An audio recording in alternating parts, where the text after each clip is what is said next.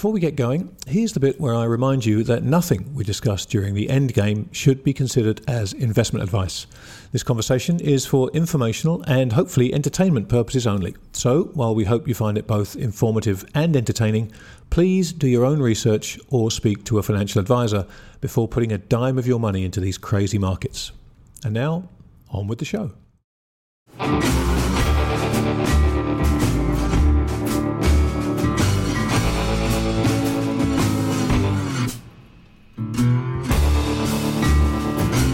Welcome everybody to another edition of The Endgame. Joining me, as always, our man in Seattle, Bill Fleckenstein. Hi, mate. Hello, mate. How are you today down there in the Caymans? Down in the Caymans, I am under house arrest for a couple more days. I have my tracker bracelet on. That's a step in the right direction, maybe. Yeah, right. Many people have said this should have happened years ago, but I've only got a couple of days left now before I'm allowed back out into the Gen Pop. Despite my negative COVID test before I got on the plane, my negative COVID test when I landed on the plane, and my vaccine. That's not enough. I still have to quarantine. Well, I'm disappointed to see that there you are in your own place and you're not wearing a mask. What's wrong with you? Well, you're right. But I have got plastic sheeting covering the microphone and the computer just in case any cooties come through it from you. Well, mate, we have a good friend of both of ours joining us today in our quest to figure out the end game, and that is Simon Mikhailovich. Simon Mikhailovich is a dear friend of both of us. I've known Simon for a long, long time, and through mainly firstly a friendship, and latterly through his work with first the Tocqueville Bullion Reserve and now the Bullion Reserve. So I think instead of you and I waxing lyrical, Fleck, we should get Simon to come on. What do you think? Yeah, let's dive into a slight variant of the end game. Exactly right. Simon, my friend, it's been way, way, way, way, way too long since you and I have had a chance to chat. Good to see you. Great to see you guys. Thank you for having me. You guys know each other well, so there's no need for any introductions, and so much to talk about. I mean, as Bill and I have kind of navigated this endgame journey, which began with a very broad concept, we've kind of pulled out various threads to yank on, and we've gotten to one which we thought you're the perfect person to talk about, and that is the end game of monetary systems necessarily involves, in many cases, the end game of nation states, and because of your experience with one such nation state in the Soviet Union, which we've kind of seen the end of that state as it was, we thought who better to come on and talk about how that potentially might play out in Western democracy. So thanks for coming along and joining in the conversation with us. Sure, it's great to be here. A little sad to talk about this, but I guess we have to. Reality. Yeah. Well, I mean, look, exactly. It is the reality, and it's. I don't think it's anything anybody wants to kind of think about. But that's the danger, is not thinking about these things, right? Because if they happen anyway, then you're screwed. So let me throw out a hanging curveball for you, Simon. Sure.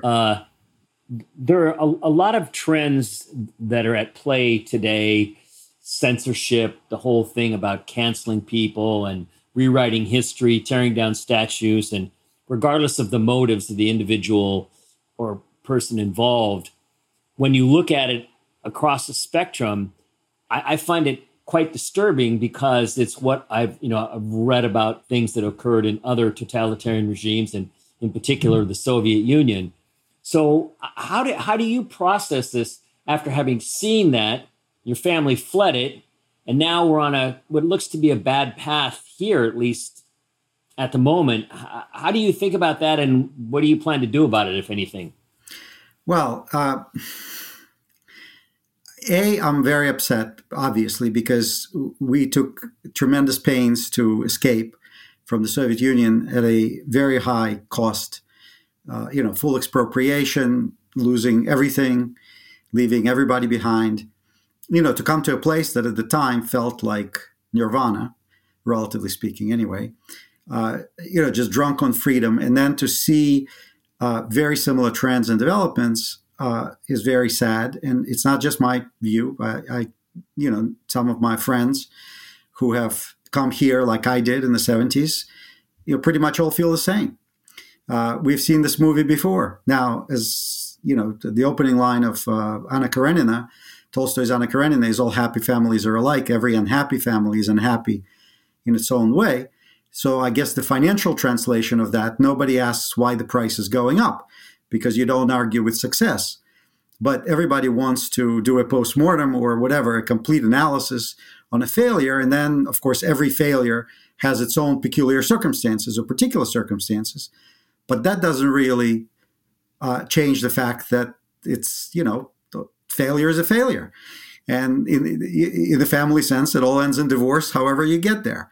So the outcome is the same. So what concerns me here, obviously, here being in the United States and in the Western world, is a lot of very similar trends. They're all different. You can't compare the Soviet Union to the United States. I mean, it's just not the same place.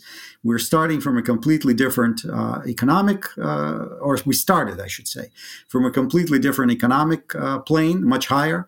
So it takes us longer to dissipate our wealth because we have so much of it to dissipate, if you will. It takes you a longer time. But, the outlines, if you will, are very disturbing. I can give you many examples. How did the Soviet Union go down just in 3 words or less, basically, or 3 sentences or less? I mean, you had stagnation, you had corruption, you had disruption in the rule of law, you had loss of confidence in the governing philosophy, or whatever you want to call it, in the idea that communism, whatever, people stopped believing anything that the government was saying. Then they stopped believing anything that the press was saying. Then they stopped respecting the government. I mean, if you look at the videos, I was already gone by then, but if you look at the videos from the 80s, when Gorbachev came to power, and all of a sudden you see people getting up in parliament, Russian parliament, and basically, castigating Gorbachev for being completely out of reality. I mean, they used to take people out, and nobody ever heard from them again for doing stuff like that. And all of a sudden, it became possible.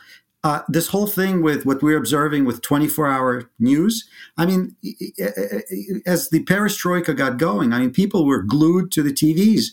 They couldn't believe the stuff that they were seeing. I mean, it was completely out of their experience. I mean, anything sounds familiar so far? I mean, any parallels you're seeing? So we're seeing all of it. We're seeing all of it. So loss of faith in the system, rampant corruption. And then there's this feeling that develops that in the Soviet Union developed, as I was growing up in the 70s. But then basically it's like, okay, so if the system is corrupt, then I can steal anything I want, because if they're stealing from me, why should I be any different? So there's a complete loss of morality. And by the way, when you see all these Russian organized crime and how effective it is and how pervasive it's become post-collapse of the Soviet Union and global, and the hacking and all of that, I mean, that has deep roots in the Soviet Union and in this ethos of, essentially, the better you can screw the government, the more clever and successful you would be. Because that became the measure. I mean, they're trying to stick it to me. Well, guess what? We're going to figure out how to stick it to them. And so all this talent, all this creative entrepreneurial juice, instead of going into legitimate stuff, went into essentially all sort of criminal activities or illegal activities, to rig the system. And so that's a legacy of that type of a situation. Well, we're seeing all that again here. I mean, bad problems cannot be solved with terrible solutions because you get horrible outcomes. I mean, that's what happens. So I'm observing here is what I'm saying. A lot of similar things. Loss of faith in government. This Grant that had a podcast recently, this financial nihilism, and it's not just financial, this financial anarchism, which is sort of almost like institutionalizing these ideas that you can be ruthless, stateless, you owe nothing to anyone, taxes are here to screw me, the system is here to screw me, and therefore I'm out to screw the system. That is a dissolution of civil society as we know it. And even though we're living through it and we're not in pandemonium at the moment, but these are the symptoms. I mean, these are all the types of things that I have observed there, and also economic stagnation. A lot of this has to do with economic stagnation because at some point, the majority of the people say, I mean, this is not working for me. The status quo is not working for me. And so they start looking for solutions. And unfortunately, history is very cruel about that because Tsar was terrible. I mean, it was really, for most people except for the elites, it was a very tough system.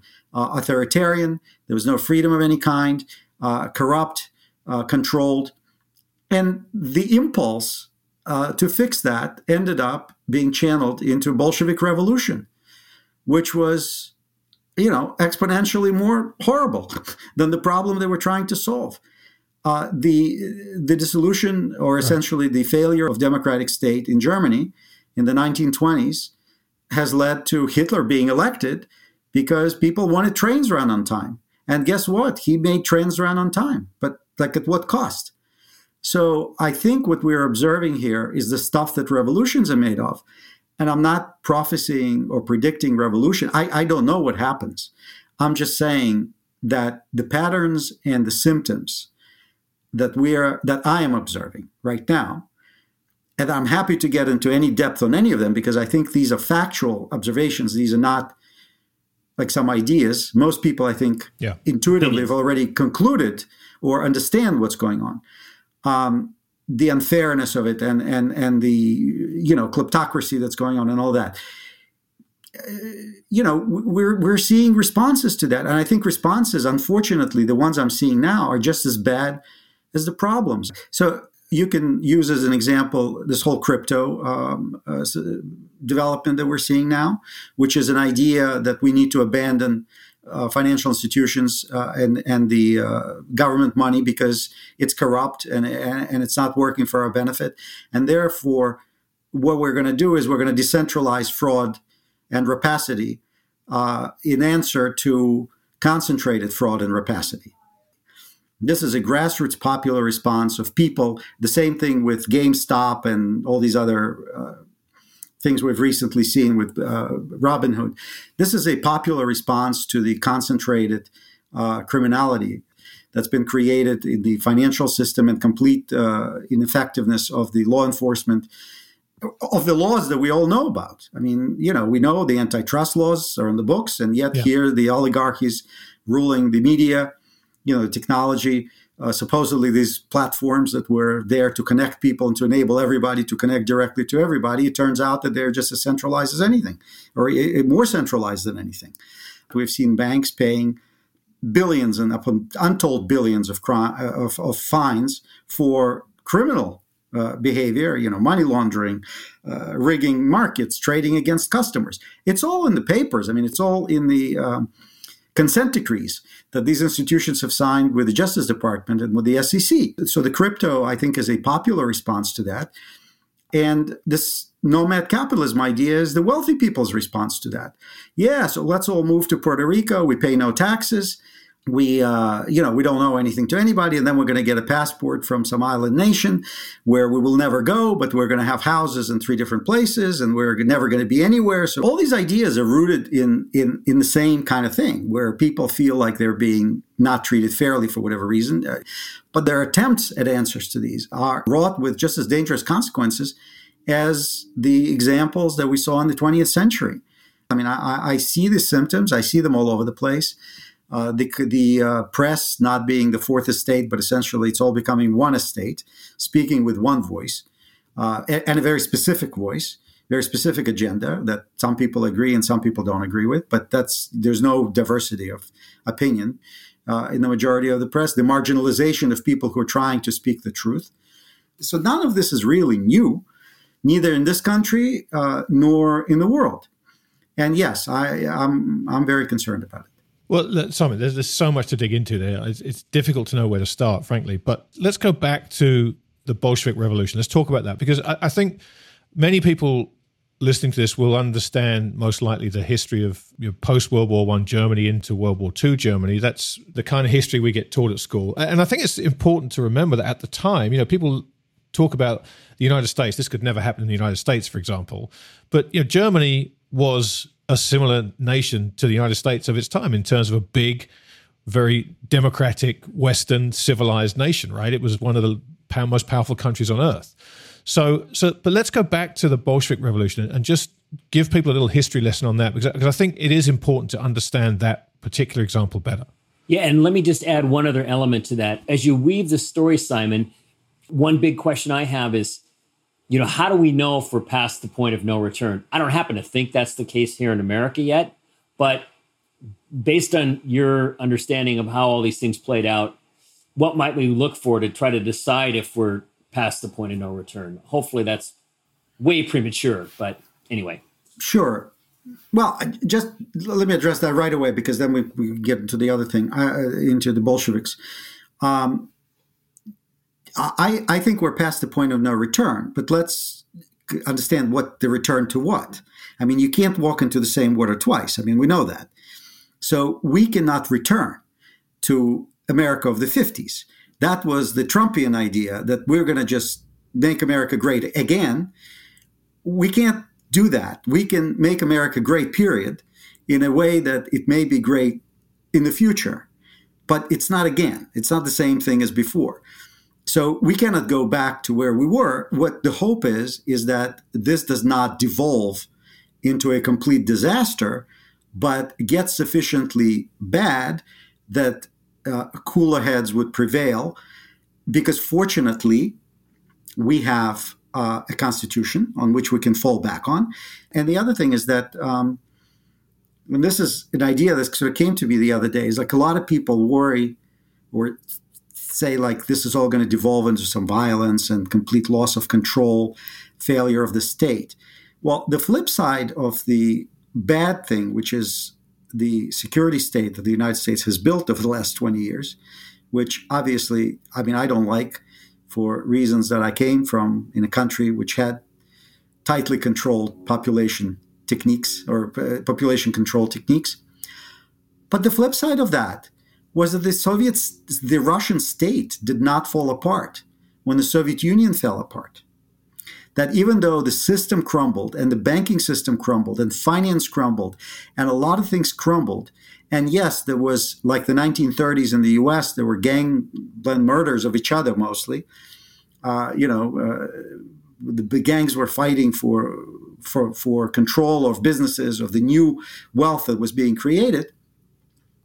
The state did not collapse because it had all these repressive security measures in place. And so if this is a silver lining, if I can say it's a silver lining, then I think that the fact that we've created this kind of state here, on the one hand, is terribly pernicious. On the other hand, potentially is a physically stabilizing force that may help the transition without violence and like literally people killing each other on the streets kind of thing, okay? But going back to the Bolsheviks, Bolshevik in Russian means of the majority, because as opposed to Menshevik, which is the minority, who were more like social democrats. So these people were an extreme faction of the social democratic movement and social justice movement of the time. And there were various parties. There were social revolutionaries. There were constitutional monarchists. There were, communists who were not Bolsheviks, who were like Trotskyites, the different factions. And then there was Lenin, who was a political operative, whose brother was executed by the Tsarist regime for participating in a plot to kill the Tsar. And he said, we're going to go a different way, and formed a political movement that took, 20, 30 years to germinate. They tried a revolution in 1905, which was suppressed. It didn't work. And then it was, as the pandemic now, and as a lot of times, there's an event that happens that catalyzes the situation. It acts as an accelerant. And in that case, it was World War I. So World War I, which the Tsarist government was not equipped to fight properly, and that caused tremendous disenchantment. And so people were ready for somebody who'd come and say, we're going to fix it for you. And so what the Bolsheviks said, all land to the peasants, factories to the workers, peace for all, equality. How can you not go for that? I mean, how could people who are desperate in their torment, deprived of ability to make a living, deprived of normal social welfare, deprived of whatever ability to live with decency, would not go for something like that? And of course they did. This is where the danger is, because the social justice movement is not one person or not one type of ideology. I mean, it's a sort of a tent, right? And what happens is when a group like that or a coalition like that gains primacy or gains traction in political discourse, what happens is it's the extreme wings of these types of movements is where people are willing to go the distance, to do things other people are not willing to do. And that's where the situation is fragile enough where people like that can come forth. It's the same thing with Hitler. I mean, he was elected democratically. He didn't, it was not a coup d'etat. He was elected and then he performed a coup d'etat because he was willing to kill his opponents, literally. And that's what the Bolsheviks were willing to do. And that's the danger in these situations because destabilization under a banner that makes sense to a lot of people, but also encompasses some extreme elements, opens the path for these extreme elements to potentially gain primacy in that situation. And unfortunately, as we are watching what's going on in our country, I'm not going to name names, but everybody can form their opinions as to who is who in this type of theater play. But we can identify people for all of these roles. And it was the social democratic movement that supported the Bolsheviks because they felt like, okay, so here are these people who can deliver victory for all of us by going the extra step. And the extra step is justified because the injustice is so terrible. And so, a bad situation turned into an exponentially bad situation, which is so much for the exponential future that I keep hearing about.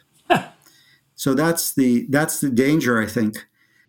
So this idea of Bill asked if we were past a turning point. When you look back at this, and you said you think we are past a turning point. So what do you think that turning point was? How did we cross that Rubicon, and what do you think happens now because of that? Well, I think we crossed the Rubicon in 1971.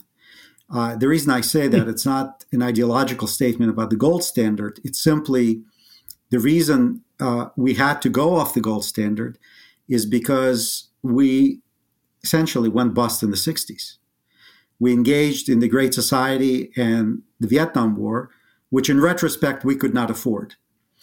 And it's easy to see how a country like ours would make a mistake like this because we were riding so high after World War II. We didn't realize perhaps at the time that we were benefiting from essentially complete elimination of the industrial base and all competitors of ours, and got a monopoly for 20 years to produce goods and sell to the world. And we thought that would continue, but it didn't continue. And once we went off the gold standard and started printing money, then that provided an ability to defer maintenance, if you will. It's like people who are in the real estate business understand what deferred maintenance means. And when they buy a property that has a lot of deferred maintenance, you have many problems which you will not discover until later, usually, not at the inspection. And so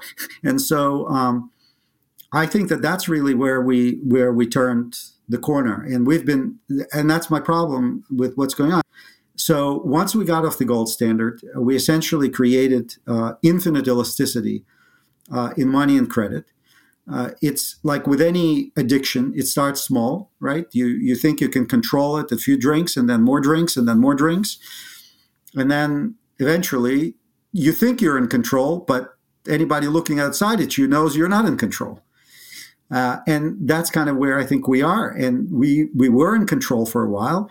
But I recently, in the last 2 weeks, I have reread the parting speech of Eisenhower, which I invite everybody to read. It's a very short speech. It's obviously available online.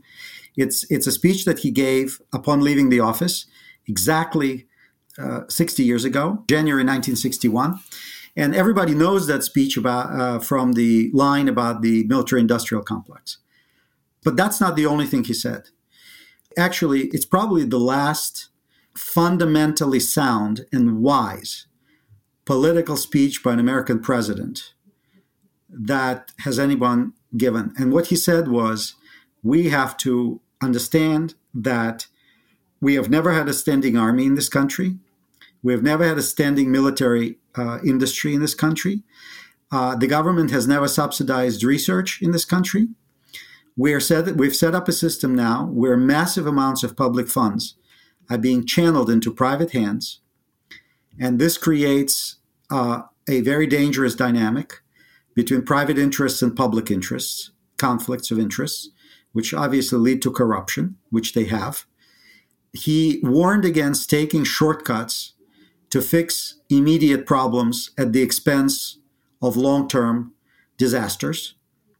None of this is unpredictable or invisible. You just have to step back, read some history, look at the parallels, and realize that we're not unique. This has been going on for thousands of years. The problem with all this, humans don't change. Our human nature is very consistent. We're wired genetically in a certain way. And we're trying to use means of technology and other things like as a crutch to change ourselves and think that we're going to behave differently just if I have this one more drink, I'll never do this again, kind of thing, right? Right now, we can't stop drinking because we're going to go into a coma. So we can't go into a coma. So we're going to keep drinking for a while. So when you ask me point of no return, it's when we decided to untether ourselves from economic reality and the laws of physics and move ourselves into the laws of faith-based initiative, essentially, which is because we started spending our trust instead of spending our resources. So that's why I think there's a point of no return, meaning that you cannot reset the system. You cannot go back to the normalcy without some drastic changes, which would be tremendously painful for a lot of people. I just don't see how that the math doesn't work otherwise. It just doesn't. So let me ask you. I know the answer to this, but there will be people here that don't, because I think anytime anybody says something along the lines of it all went wrong in 1971, it's quite common for people to write you off as a gold bug. And I know the journey you've taken, but for the people that don't, just explain, because you were at the center of the credit system. You weren't in the gold business for the vast majority of your career, but I think it's important for people to understand that. So just walk through your journey from the credit side of things to the gold side of things, why you suddenly connected those dots and what you went to do about it. Because it wasn't like you've sat there this whole time thinking, if it wasn't for 1971, the world would have been a much better place kind of thing. No. And listen, no, I came here in 1978. I worshipped this system. I worked my way through college. I worked my way through business school. I worked in the investment business. I started my own business in 1998. It was a credit business. It had to do with collateralized debt obligations, which is how I learned about what was going on in the financial system. And that's when I really realized that the entire credit provisioning infrastructure of this country has been perverted essentially by technology. And in that case, it was the ratings technology. It was trying to quantify the unquantifiable, and essentially abdication of responsibility by the end investors, which if you just fast forward what's going on in the ETFs and the passive investing, I mean, that's a direct line from the rating agencies. The whole idea that somebody else can tell you or can somehow through some algorithm can fix it all for you so you don't have to think about it, that's total nonsense. Credit risk it's like energy. I mean, it doesn't disappear. You can shuffle it into different places. You can shove it under the rug for a while, but you can't eliminate it. You just can't. And so this is what I saw. Synthetic CDOs were vehicles for people to make tons of money from recharacterizing something that had a lot of risk into something that they positioned as having no risk, and putting some fancy technological explanations as to why it didn't have any risk. So when I saw that, and then realized that I need to be on a different side of this equation, that I need to take advantage of it from the distress side and from the short side, which is what we did from 2004, distressed, post 2000 credit bust, and then 2006 to 2008, from the short side and the credit default swaps, and then the mortgages, and then buying distressed mortgages. And it was, so I did not really think about gold at all until about 2006. I mean, not even a thought about it. So it was only when I came to the conclusion with my partner at the time that the system was unsustainable and was heading for a crash in the immediate future, did I step back and say to myself, wait a minute, I'm watching this from the front rows. I mean, I see what the banks are doing. I see all these off-balance sheet vehicles that they're creating, this massive amount of leverage and derivatives that nobody understands. I see how they've disintermediated real investors by, fooling them with these labels, AAA and this and that. And I said, what did George Bush say? Like, this sucker can go down, or something like this in 2008. Yeah. I said to myself, this sucker can go down. I mean, it really can. And I said to myself, from a personal standpoint, I need to buy a little bit just to have some insurance in case this really goes bad. In the meantime, I was fully engaged in the financial system and the credit investing, and we had a hedge fund. It was a very successful business. But it was not until 2011, really, when I said, after the bailouts and after what happened, and after I realized that, our shorts, I'm not complaining on getting paid there, but I realized that, we had multiple counterparties, precisely because we were worried about counterparty risk. What I realized is that the system actually went bankrupt. The financial system, private financial system, and that without the government bailout, it would have been obvious to everybody within a matter of days or weeks that it in fact happened in substance. And that really gave me a big shock, if you will. And then after 2011, realizing that nobody was going to fix anything, that this was all a patch-up job, and that instead of using that, wake-up call, we just doubled down on the cheeseburgers. I said, well, this is really not going to work out well. And that is when I started focusing on gold and on how to store gold and how to own gold and what to do with it and why gold. Right. So, no, I had absolutely no ideas about gold. I'm a financial professional. I've been doing what I've been doing before I got interested in gold for 25, 27 years already. So it wasn't like this is something ideological. And then I started looking, and really what I came to gold is not from the gold bug, if you will, point of view, but simply from a common sense point of view and my background in the Soviet Union, saying what is out there that's independent from this system?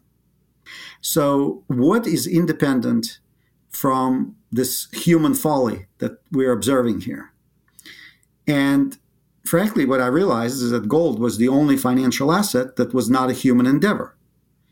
And that's probably why, because that's why it's still around after thousands of years, where all other financial endeavors and financial assets have come and gone.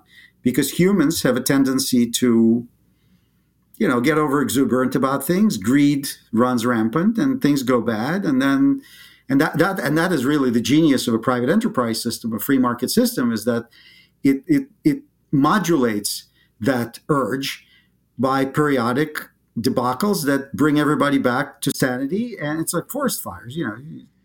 That's basically what it is. It's deferred maintenance. If you keep deferring maintenance, then the building can come down one day.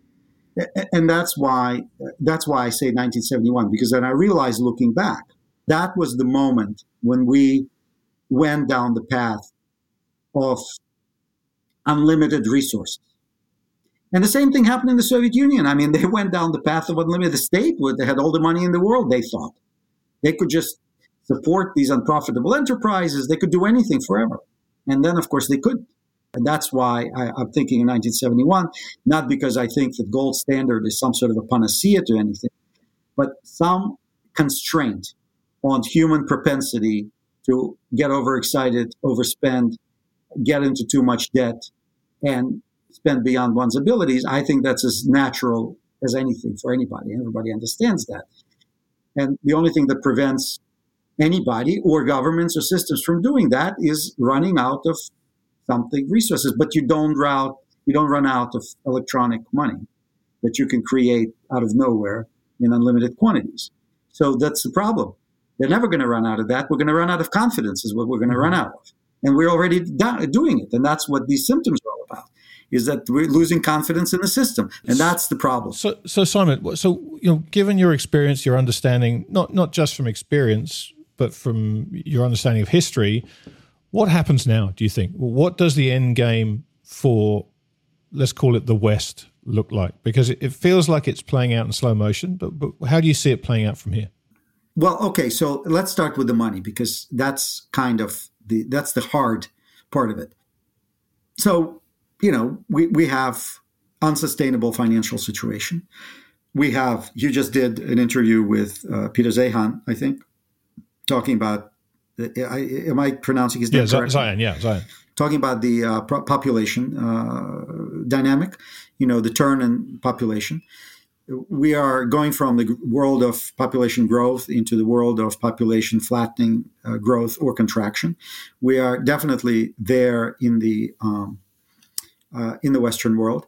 The idea that the United States can skate because we have immigrants, I think, is suspect to me, because if the Western Europe and Russia and in China and all these other places, implode is a big word, but suffer dramatic reversals and instability in today's world with today's supply chains, I don't see how the United States just walks through that like nothing happened. So our financial arrangements are unsustainable. And therefore, either through inflation or through deflation, the assets and liabilities have to be brought into alignment. I mean, it's as simple as that. There are less baby boomers paying into the system and investing in the stock market, and there are more of them who are going to be taking the money out. I mean, it's just not will be, are. So that is baked in the cake. There's nothing we can do about that. Demographic is destiny. All of our economic systems are geared towards growth. All of our leverage is geared towards growth. All of our valuations are geared towards growth. If we don't have aggregate growth, everything has to be revalued and rearranged.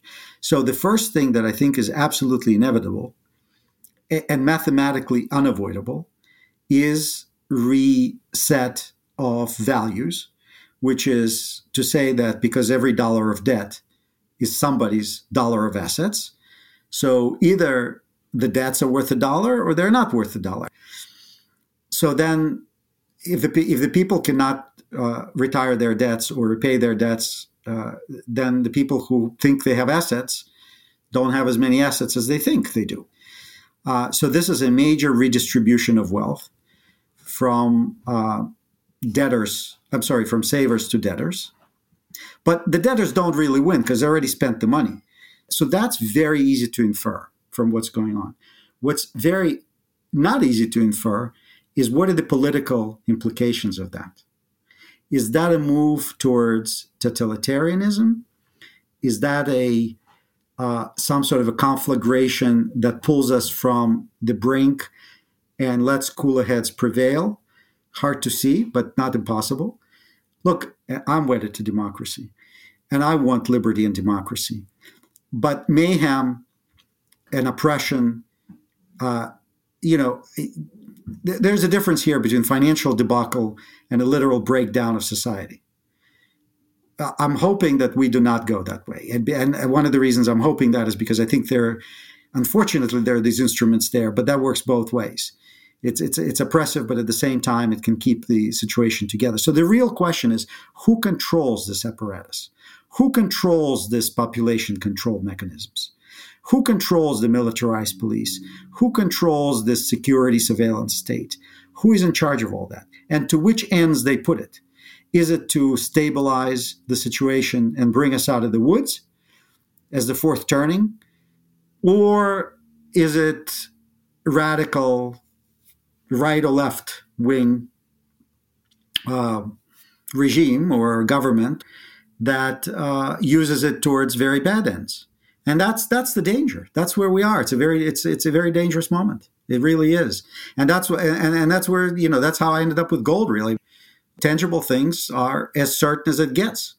I mean, not that they're 100% certain either, but they're as certain as you can get. How repressive the result may be, I mean, who knows? I come up from a system that was extremely badly repressive. And obviously I grew up in it. And I had a happy childhood because I didn't know any better. Look, my grandmother survived World War I, Russian Revolution, military communism, Civil War, Stalinist repressions, World War II. 3 of the 4 grandparents survived the siege of Leningrad, lost all their money in the currency reform of 1947, lost all their money in the currency reform of 1961. And so I was born in 59. So I caught sort of the tail end of that Soviet story where it was as stable and as benign as it could have been out of all its history, the preceding history. So I don't see what's coming in as apocalyptic terms as people who may listen to me and say, this is like, I can't even think about any of this. This kind of happens, it happens in a lot of places. Look at Argentina. I mean, my God, it happens to them every few years. I just think that it's something we have to steel ourselves for. It's something that we have to prepare ourselves for, but at the same time, it doesn't mean that we need to stop living our life because we don't know when exactly it comes. We don't know what form it takes. And I wish I had an answer for your question. I mean, I just wish I did. Partially, how this goes is going to be determined by events yet to play out.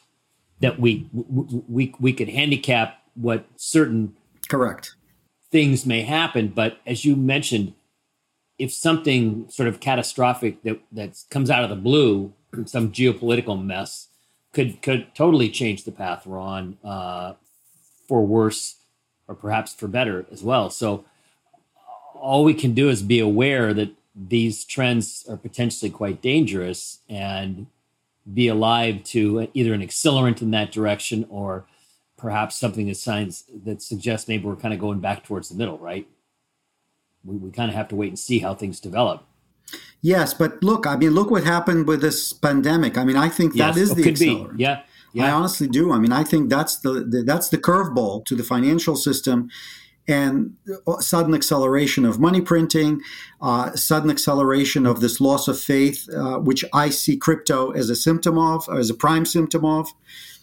This nihilism and this rejection of stability and of nation state. Plus censorship and totalitarianism. Censorship by the social media. Yes, that accelerated a place I never thought we'd see. And then the power grab by some of these governors, where they make idiotic policies on a whim and they micromanage everything. So when you say it that way, I mean, COVID has accelerated some of the worst possible trends. If you believe that the founding principles of this country were the right way, I mean, all these accelerants seem to be going in the wrong direction. There can be no question in anybody's mind that the founding principles of this country are the right way. We have to be realistic that the founding principles have never been implemented exactly the way they sound. So again, we have to be realistic. We can strive for perfection, but we're human. America has never been the rosy-colored city on the hill that everybody paints it as. But we cannot say that there's any precedent in history for such unmitigated and fast success and such tremendous volume of success, if you will, economically, politically, ideologically, such compelling idea that completely took the minds of people. I mean, prior to, look at the 9/11, I mean, the outpouring of support for America. And look what we did to our reputation in 20 years. Yeah. I mean, look what we did to ourselves, in the world. So yes, I think what we saw last year, if there's a positive in that, it's that a lot of trends that were percolating under the surface have been brought to the surface. And we now can see things better for what they are. We can see these platforms for what they really are. We can see the media for what it really is. We can see the politics for what it really is.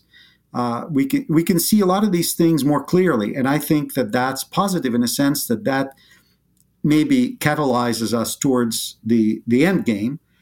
I think we need change, and I think change is coming, and it's already we're in the middle of it.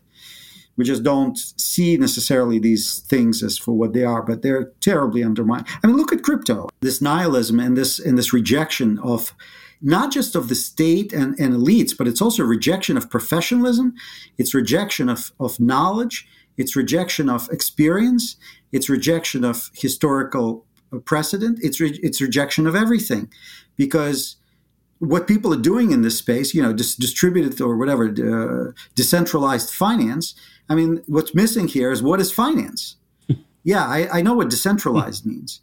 But what is finance? I mean, finance is a profession like anything, and it's not an elitist profession. I mean, like we said, we talked before here, you've worked on Wall Street, and yes, they're rapacious son of guns, but if you're on the trading floor, I mean, the number of people who are from very humble backgrounds, it's a total kaleidoscope of the kinds of people that are in that business. But taking essentially finance, which is credit, which is the way the world works, the way our business is financed, the way our industry is financed, the way our governments are financed, the way we're all living, and put it out there into nowhere for anybody. So it's basically let's democratize fraud. I mean, let's everybody have a crack at it. Why should only the guys at the banks have a crack at it? Instead of cracking on the banks and fixing them and bringing them to heel, let's just open this to everybody. Well, how does that solve anything? I mean, look at what's going on in that space. I'm sure there are great ideas there. I'm sure some of them will revolutionize something. But look at the criminality that's going on. Look at the fraud and the claims and the rapaciousness of some of these people. I mean, how is this different from anything that you and I and Bill have seen in our careers in this financial business? They're just different characters. Right. Are they doing anything different? I don't think so. No. A lot of them. I think people need to understand that. But you've brought us perfectly full circle there. We started off talking about, this idea that, if you can't beat them, join them kind of thing. If the state were going to be mendacious and pernicious and fraudulent, then we can do the same thing. And you've brought us right back there with the most modern technology we have available to us in finance to exactly the same conclusion, i.e., instead of bringing the banks to heel and sorting out the fact that nobody seems to get punished, we'll just create our own Wild West, and we'll just do the same thing. We'll rig the system our own way. That's the problem. We have this interesting set of circumstances whereby there's all these trends that we're talking about, and then there's a complete abdication of responsibility, in my mind, on the part of this SEC. I mean, they haven't done their job in 30 years or so when we look at what they've let go on, and nor has the Fed. Forget the printing money, but remember, they were supposed to regulate the investment banks. Remember, that was part of what Greenspan advocated for when they repealed Glass-Steagall. So they didn't do their job. So we have, in addition to all these trends that are going in a dark direction, you have this lawlessness that's been allowed by the SEC. I mean, it's just such an incredible cross currents of bad trends that are intersecting. Well, so Bill, you say, have we passed the point of no return? So here comes Trump, right, with the rhetoric that Wall Street is corrupt, that this is a bubble, that we need to fix this. He comes in. What does he do? He hires people from Wall Street, and nothing happens, right? And then he starts bragging how high the stock market is. Comes in Biden. What does he do? Had anything changed? I mean, look at what's just going on early this year. I mean, where is the SEC? Where are any of these people? What are they doing? Nothing. We hear of Tether. The audit supposed or whatever the attestation, a certification of assertions that are backed by nothing, and nobody does anything about it. Nobody does anything about it. Not in this administration. Not in that administration. Not in the previous administration. These administrations are not interested in fixing the problem. So we're beyond point of no return because there will come a person who says, I will fix the problem. And the danger is, who is that person? How is he going to fix this problem? And what is his politics? Is he going to do this in the constitutional framework of the United States? Does he bring us back to where we need to be? Or does he do it by the methods that were used in the 20th century in a very similar type situations, And so that's what concerns me the most. And that's what drove me to gold. At least we know that if a politician comes along who promises that he's going to make the trains run on time, we all know now to run in the opposite direction. Look, mate, it's been a fascinating hour. I mean, there's so many moving parts to this. And of course, it's impossible to figure out how this thing plays out, which is why I felt it was so important just to get your historical perspective, just so people can listen to that and understand how it's played out before. And hopefully that helps people recognize some of the familiar signs and signals that we're seeing.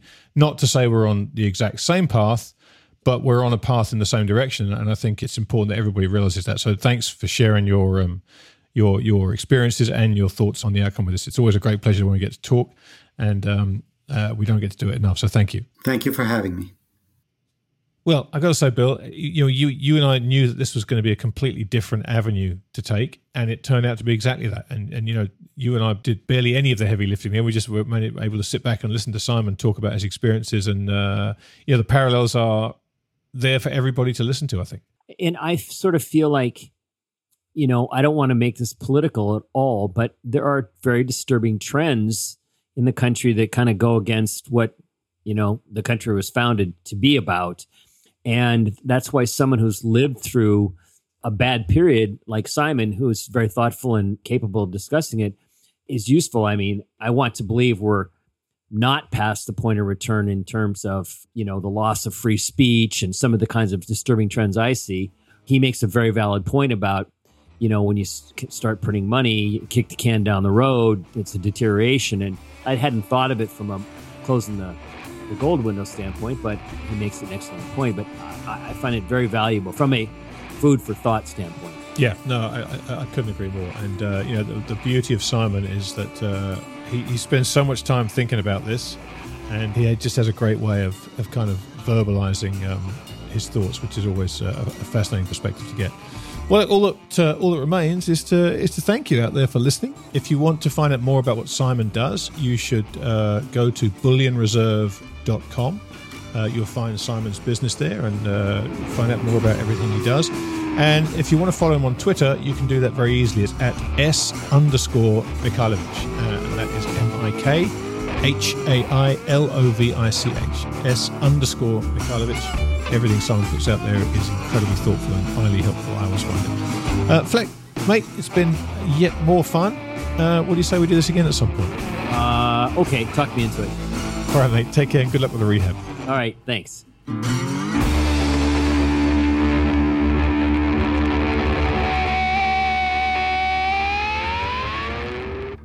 Nothing we discuss during the end game should be considered as investment advice. This conversation is for informational and hopefully entertainment purposes only. So, while we hope you find it both informative and entertaining, please do your own research or speak to a financial advisor before putting a dime of your money into these crazy markets.